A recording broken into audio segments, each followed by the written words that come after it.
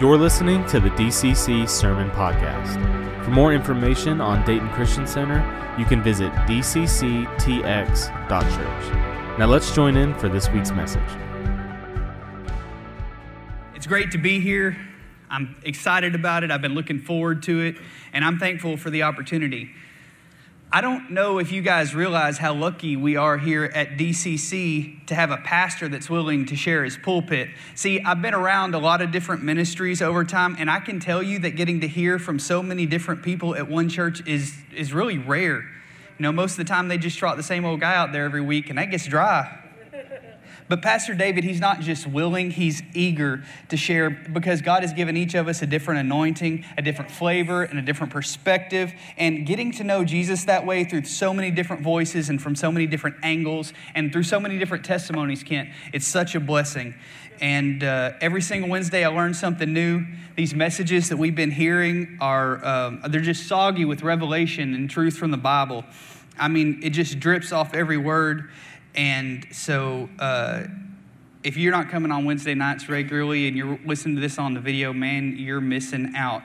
I love that DCC isn't a person with his face out on the sign. DCC is a community, and we all get to learn and love on each other. That's my favorite thing about this church. One more thing before I get started. Baby, would you stand up?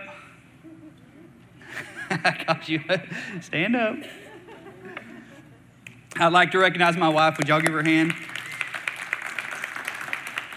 Tina can be passive-aggressive sometimes, and she doesn't want to have to ask me for anything. But this Sunday night, she did exactly what I've always wanted her to do, and she kind of looked over at me real sweet, and she leaned her head over and batted her eyes at me, and she said, "Baby, could you please do me a favor?" And I said, "Nope, I got to get ready for my message."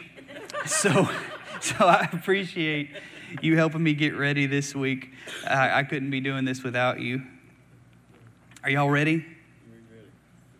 Game night, cards, board games, dominoes.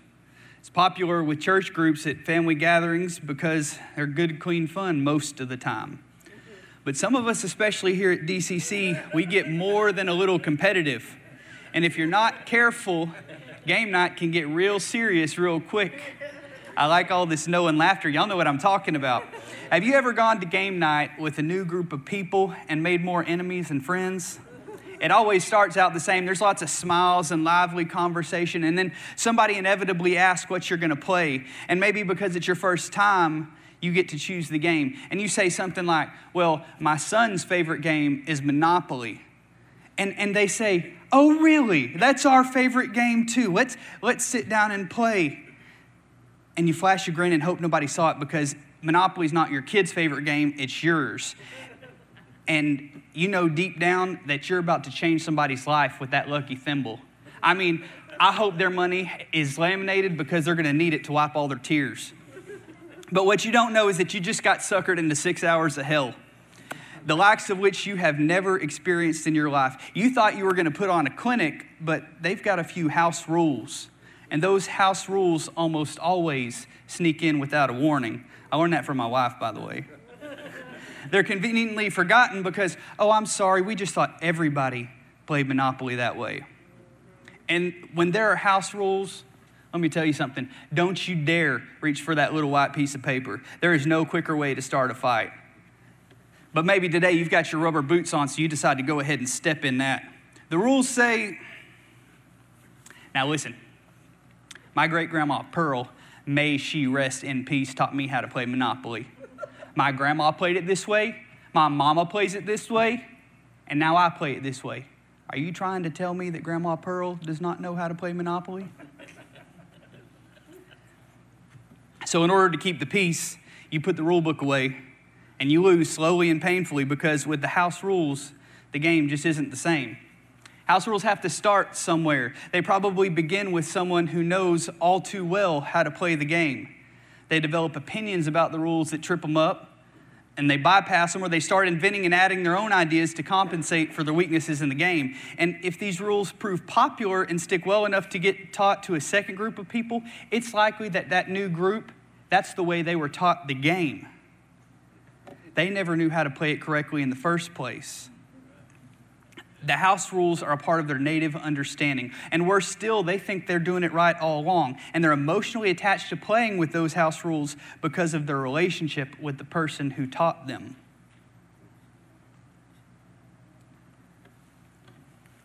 I want to ask you tonight, is it possible that we're playing church here in America with house rules?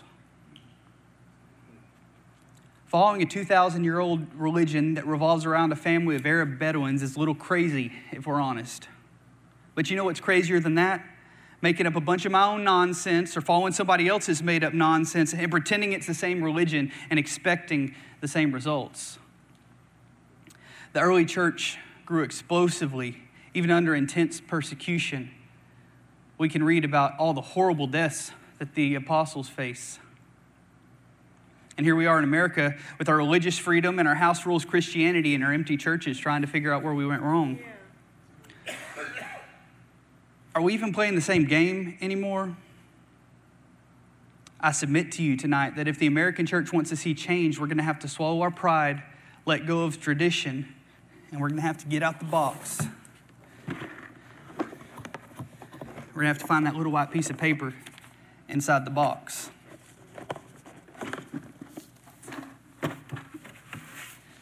This is our little white piece of paper. These are the instructions that tell us how to play the game. The Bible is absolute, unending, and unchanging truth, period. It doesn't change with the culture.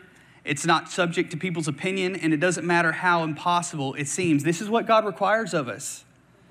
And there's no other way to play the game. It's all right here in clear and simple language.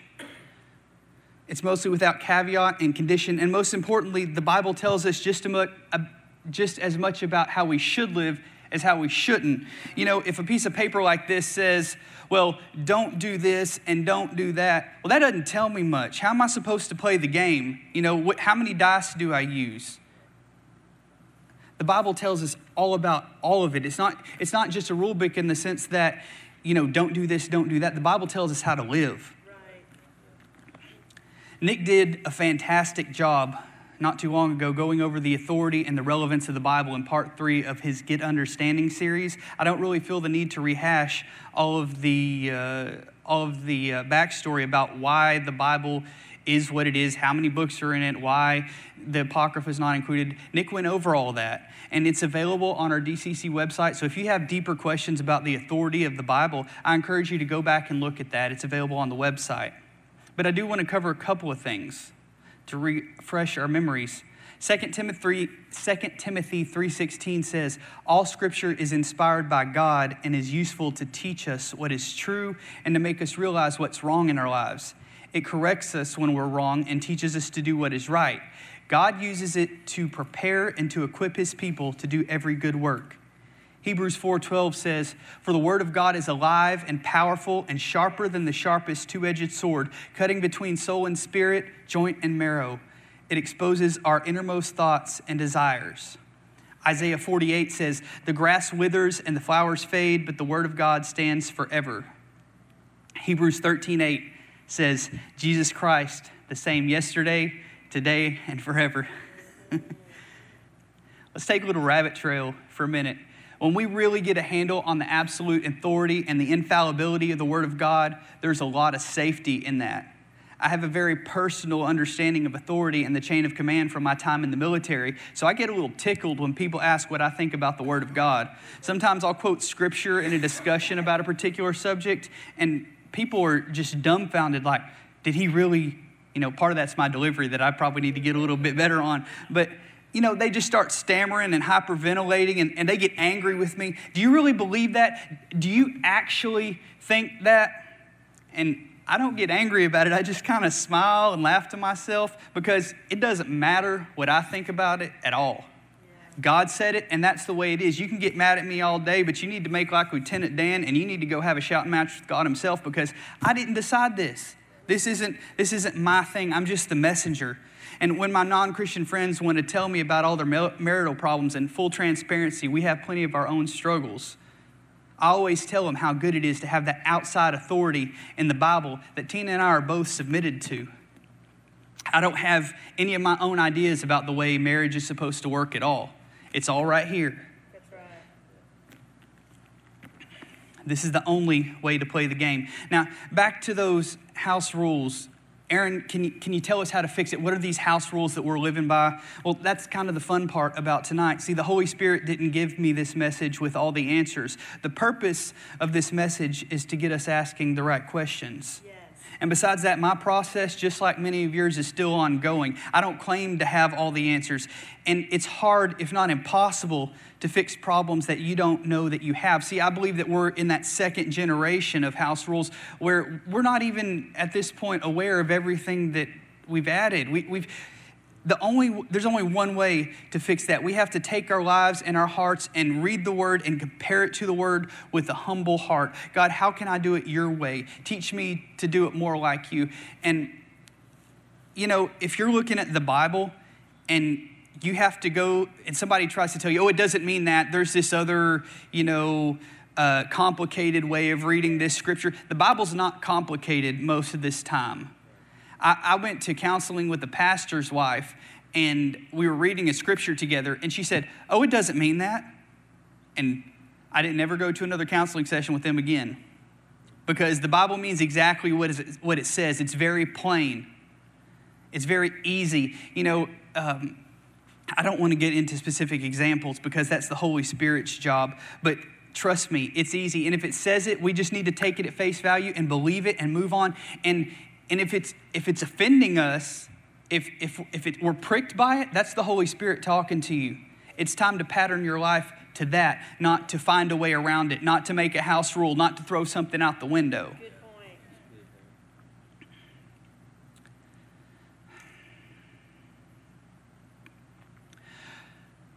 Romans 12:2 says, don't copy the behavior and customs of this world, but let God transform you into a new person by changing the way you think. Then you'll learn to know God's will for you, which is good and pleasing and perfect. It doesn't get any simpler than that. Ephesians 5:25 says, for husbands, this means love your wives just as Christ loved the church. Listen to this part. He gave up his life for her to make her holy and clean, washed by the cleansing of God's word. House rules aren't just new rules we make. Sometimes they're rules we let slip over time. Those ones we don't like. I'd like to talk about just one tonight. One that I think that we maybe we don't forget it, but we don't put enough emphasis on it. In Matthew 22:35-40, we visit with Jesus, and he's just got through with his triumphal entry into Jerusalem on the donkey. The people have waved the palm leaves and thrown their cloaks down before him, and he's telling parables, and all these religious scholars are coming up to him, and they're trying to trip him up and asking these questions. And so one of them, an expert in religious law, tried to trap him with this question: Teacher, what is the most important commandment in the law of Moses? And Jesus replied, you must love the Lord your God with all your heart, all your soul, and all your mind. This is the first and greatest commandment. But a second is equally important. Love your neighbor as yourself. The entire law and all the demands of the prophets are based on these two commandments.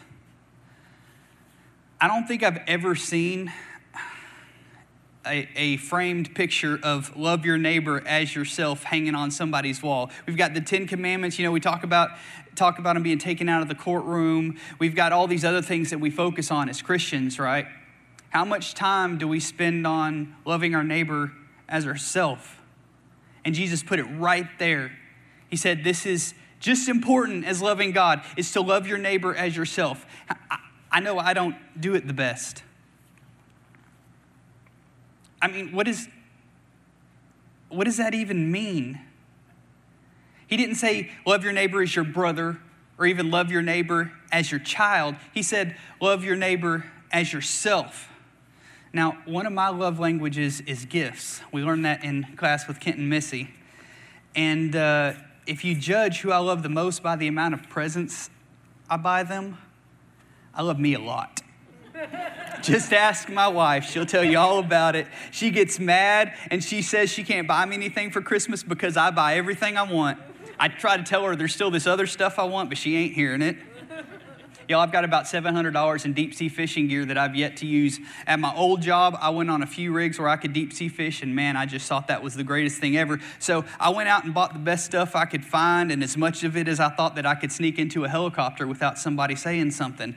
I bought a big expensive reel, and I found a company in Oregon that manufactured multi-piece halibut rods that were as thick as broomsticks and had pulleys on them instead of eyes.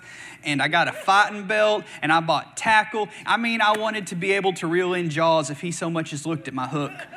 But you know what? Every rig I snuck it onto from that time didn't allow any fishing, and I started my new job here in Mont Belvieu about a year later, and all that stuff's hidden in the back of my closet. So if I love me like that, and I'm supposed to love my neighbor as myself, I'm failing miserably. Kent, I just want you to know the next time you buy a bass boat, I don't have one yet. But are we really supposed to take love your neighbor as yourself that far? Well, those who need Jesus best really threw down the gauntlet in that area. Acts 4:32-35 says, all the believers were united in heart and mind, and they felt that what they owned was not their own, so they shared everything they have. The apostles testified powerfully to the resurrection of the Lord Jesus, and God's great blessing was upon them all. There were no needy people among them, because those who owned land or houses would sell them and bring the money to the apostles to give to those in need. What I just suggested sounds pretty impossible, doesn't it? It's just too big. It can't work in our world today. It's not the culture now, right? To that I say, Jesus Christ, the same yesterday, today, and forever. I know I can sell my house first and share it with all of you, right? I don't think we're all supposed to jump off that cliff.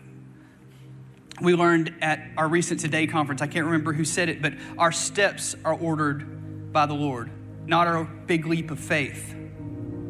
It's not biblical, right?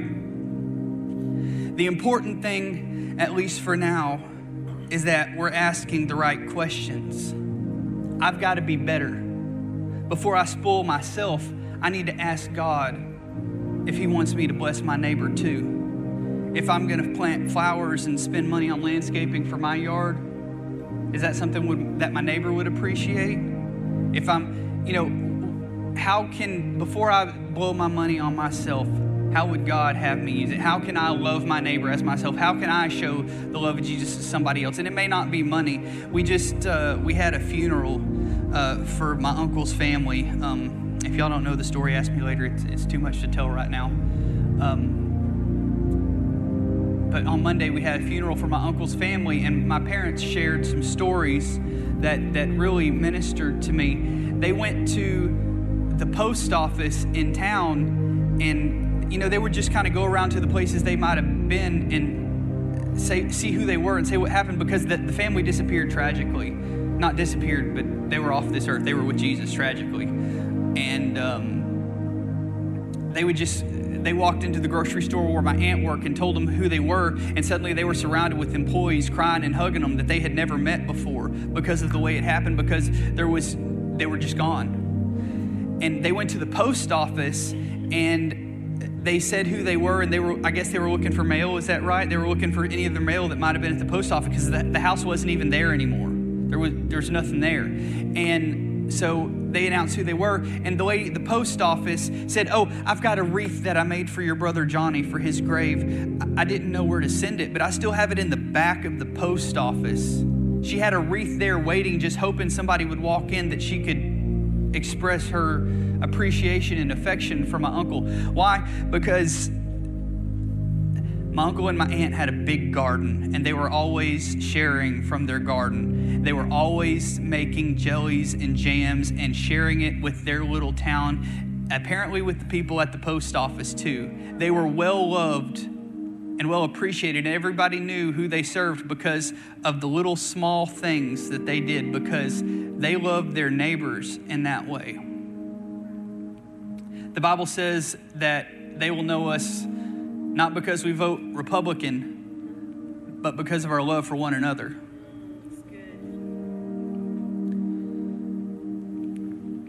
That's just one.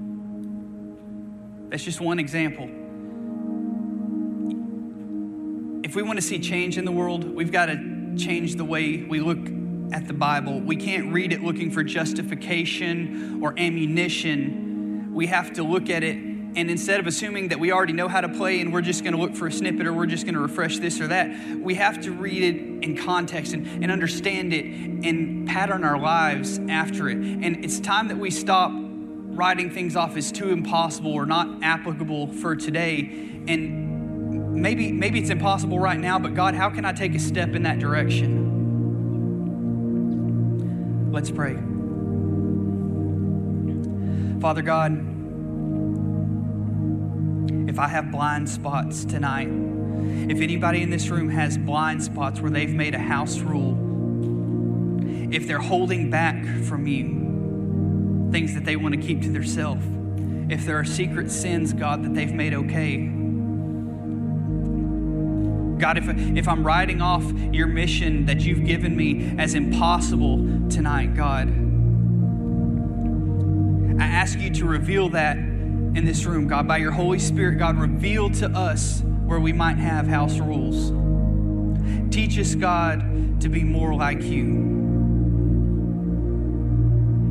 We want to do it your way, God. We want the real thing. Nothing else will do. We love you, Lord, and we thank you for all these things. In Jesus' name we pray. Amen. We are so glad that you chose to tune in with us this week. We hope that today's message left you challenged, encouraged, and inspired. If you enjoyed today's message and would like to hear more, you can find us wherever it is that you listen to your podcasts, as well as on YouTube. Thanks again for listening to the DCC Sermon Podcast.